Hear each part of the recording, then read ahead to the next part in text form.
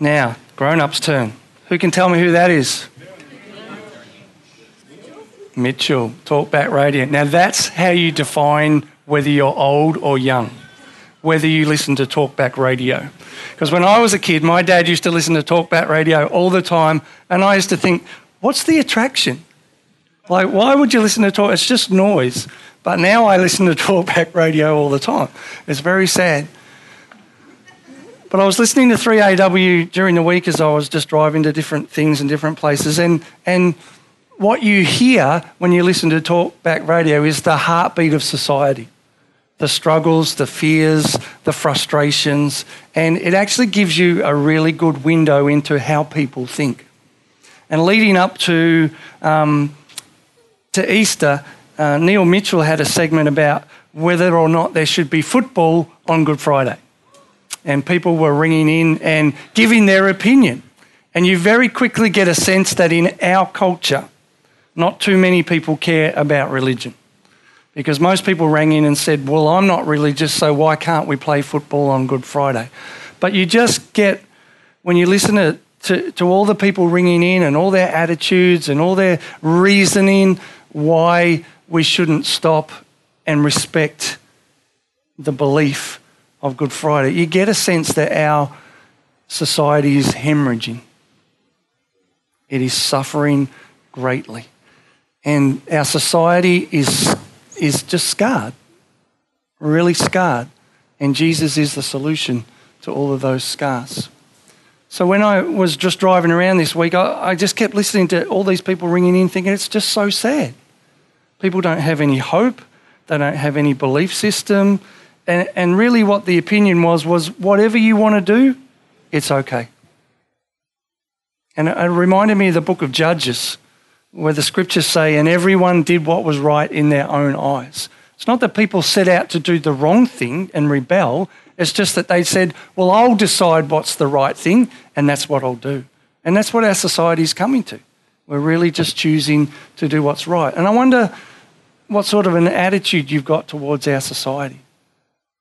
Because I think when we celebrate the passion of Jesus and all that he went through and died for, and we should allow that to turn us into compassionate people. That's how it should have expression. Now, we can judge our society and we can call them fools, but most of them don't know any better. They've never been taught. They've never had the gospel shared to them. They don't know that there's any other way. So I really believe that this week should really be about us asking the question, is the way that we live our life expressed in compassion for Jesus?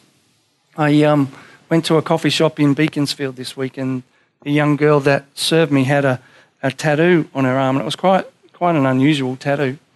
It was a pretty dark-looking tattoo. And I just caught it as she was serving me coffee, and she came over and I said, tell me about your tattoo. And as she turned her arm over, and she was explaining that it had like an eye and then a whole heap of decorations around it. And she said, well, I went through a really dark time in my life. And this tattoo is an expression of me coming out of that darkness and finding healing. And she had a lot of cuts up her arm. She'd obviously self-harmed herself. You know, and the guy sitting with me just looked at her and looked in her eyes and said, I'm so sorry you had to go through all that. And she just looked at him stunned. And he took her hand and he said, can I tell you about someone who knows all about those scars and how much he loves you? And within like 30 seconds, he'd shared the gospel with her without Bible bashing her, just telling her that God loved her. And he used those scars to just say, I feel your pain. And I'm going to identify with you, and I'm not going to judge you or wipe you off, but I just want to let you know that there's someone who really does love you and know your journey. It was a really beautiful time. And I just think our society is longing for the Christian church to meet them with compassion. It doesn't mean we're condoning everything that they do, but we're just meeting them in their hurt and their pain and their anguish. And I want to talk today just a little bit about that very briefly. And and what our response should really be to the world. And it comes out of Paul when he was writing to the Roman church. He says, "First, I thank my God through Jesus Christ for all of you, because your faith is proclaimed in all the world. For God is my witness, whom I serve with my spirit in the gospel of his Son, that without ceasing I mention you always in my prayers, asking that somehow by God's will that I may now at last succeed in coming to you. For I long to see you, that I may impart to you some spiritual gift to strengthen you, that is, that we may be mutually encouraged by each other's faith, both yours and mine. I do not want you to be unaware, brothers, that I have often intended to come to you, but thus far have been prevented, in order that I may reap some harvest among you, as well as among the rest of the Gentiles. I am under obligation, both to Greeks and to barbarians, both to the wise and the foolish. So I am eager to preach the gospel to you also who are in Rome. For I am not ashamed of the gospel, for it is the power of God for salvation to everyone who believes, to the Jew first and also to the Greek. For in it the righteousness of God is revealed from faith to faith, as it is written, the righteous shall live by faith." Now in that little passage there's 3 I ams.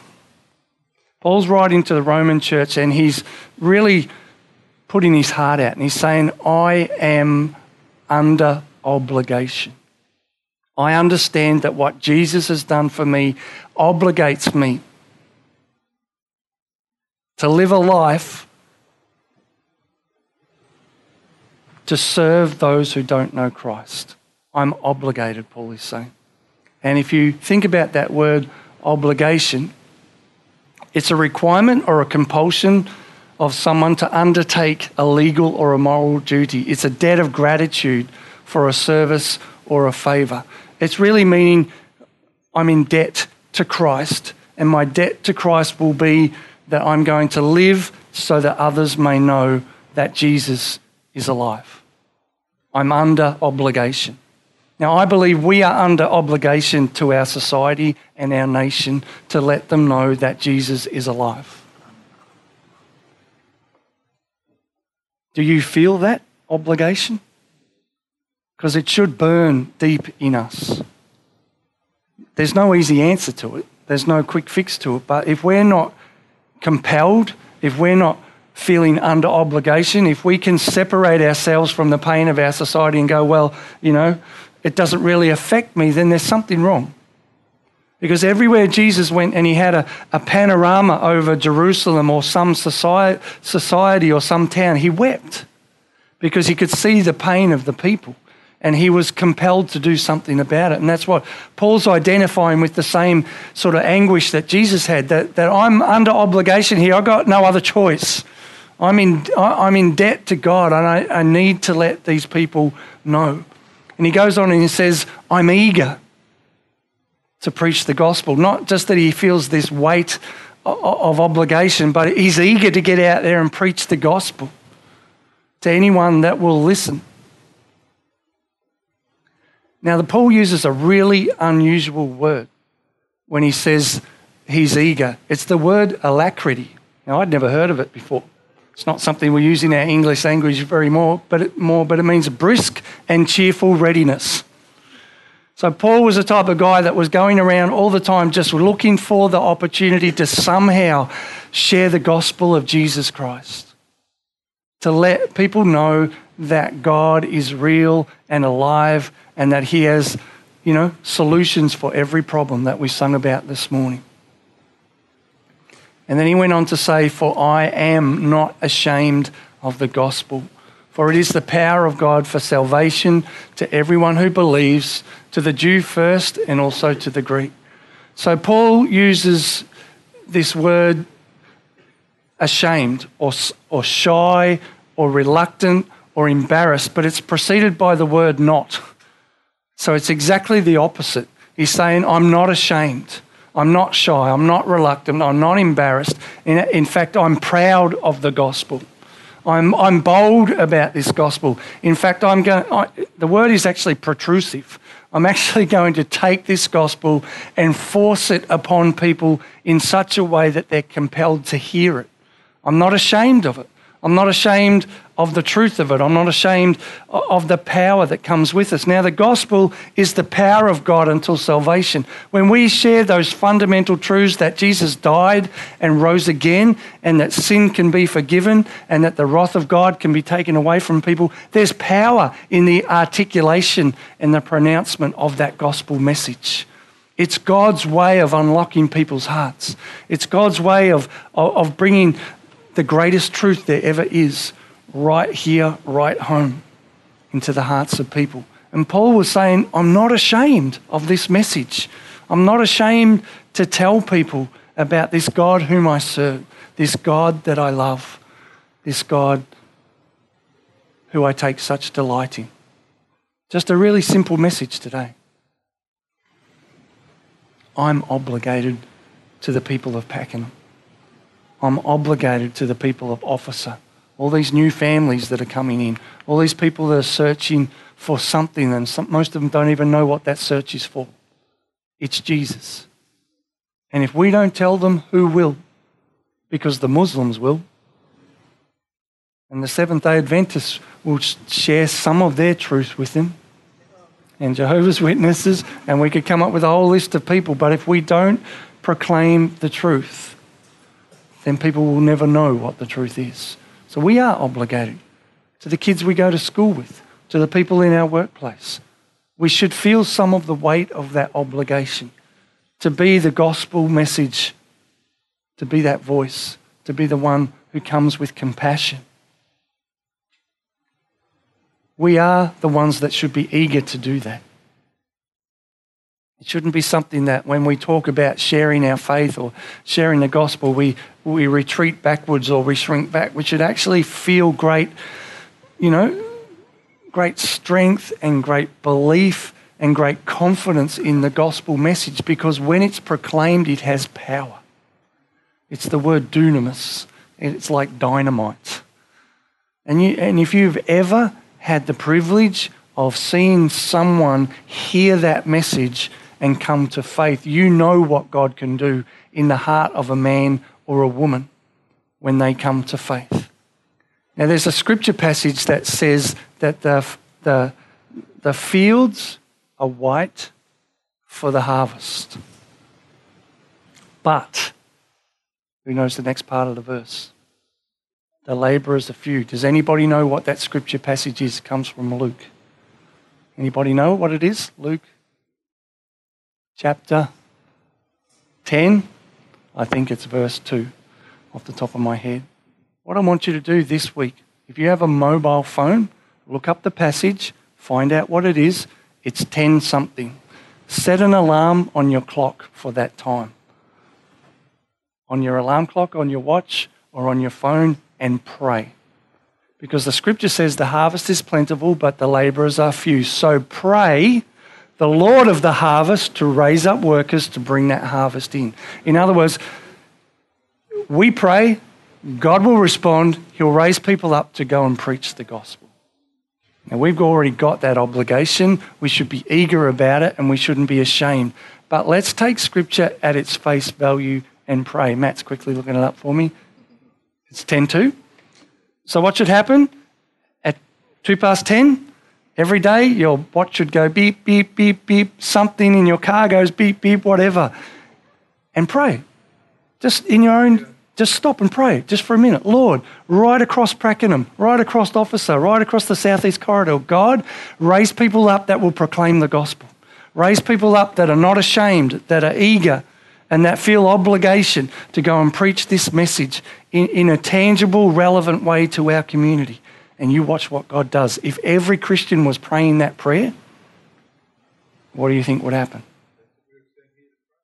That's right. So pray. Keep praying, and God will raise people up. We don't need to shrink back.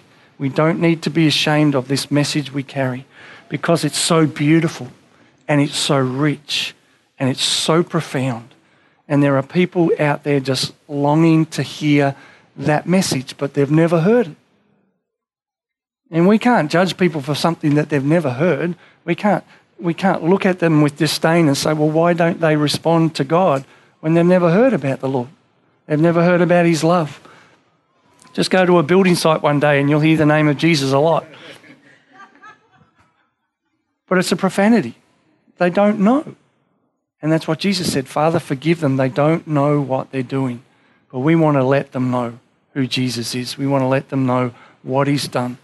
And I want to see a great gathering of people that have never known the Lord come to faith through our bold witness, through our eagerness, and through our obligation to love on the people of this community. Why don't we pray?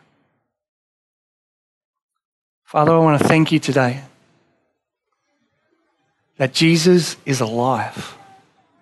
Lord, we don't serve a God made out of stone that we've carved with our own hands, God. We don't serve, a wooden totem. We don't serve a star flung into space. We serve a risen Saviour who's alive. And we thank you, God, for that privilege of relationship with you. That, Father, you know us.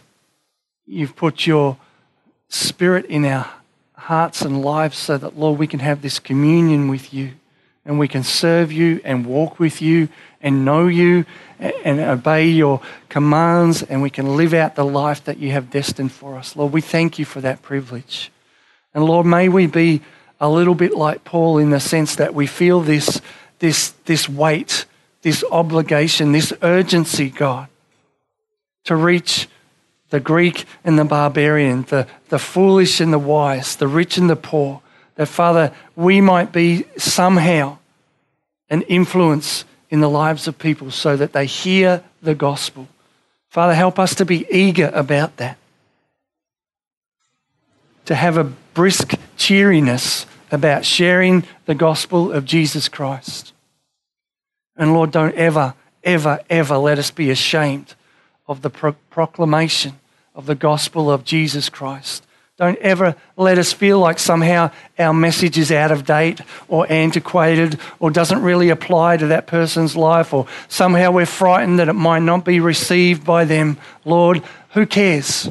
The gospel is the power of God unto salvation. And we want to speak it out. We want to sing it out. We want to use whatever medium we can to proclaim the gospel of Jesus Christ, because it is your power to salvation, Lord. And we thank you that you've given us this simple, profound message that God loves sinners. And that where sin abounds, grace abounds even more. That when Jesus sets you free, you are free indeed. Lord, I want to pray for our community today. For the many people that celebrate Easter with chocolate eggs and holidays and time away from work, when it's really about reflection and remembrance of who you are, of what you've done, and what you still want to do today and tomorrow and the day after in this nation of ours. Father, we come before you today on behalf of our nation. Father, we know that there's so much that happens in this nation that is offensive to you. And yet, Lord, we ask for your mercy and your grace to be poured out on every person in the life of this nation. Lord, that this country of Australia would be a nation where Jesus is proclaimed. Even if people won't respond, Lord, at least let them hear. Let them have the opportunity. Let them have the chance of hearing the gospel presented by people who come with compassion, who come with a heart of deep concern and love for their community. And Lord, we want to see that harvest come in. We want to see those workers at work. We want to see them out in the harvest field, bringing in the lost, bringing in the broken, bringing in the marginalised and the ostracised, the beaten, the scarred.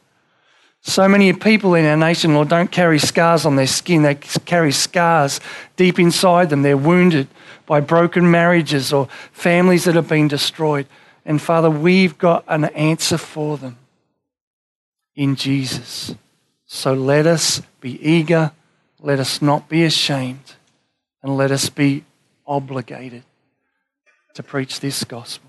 So, Father, thank you for the privilege that you give us, not just to know about the gospel, but to have received it as part of our lives.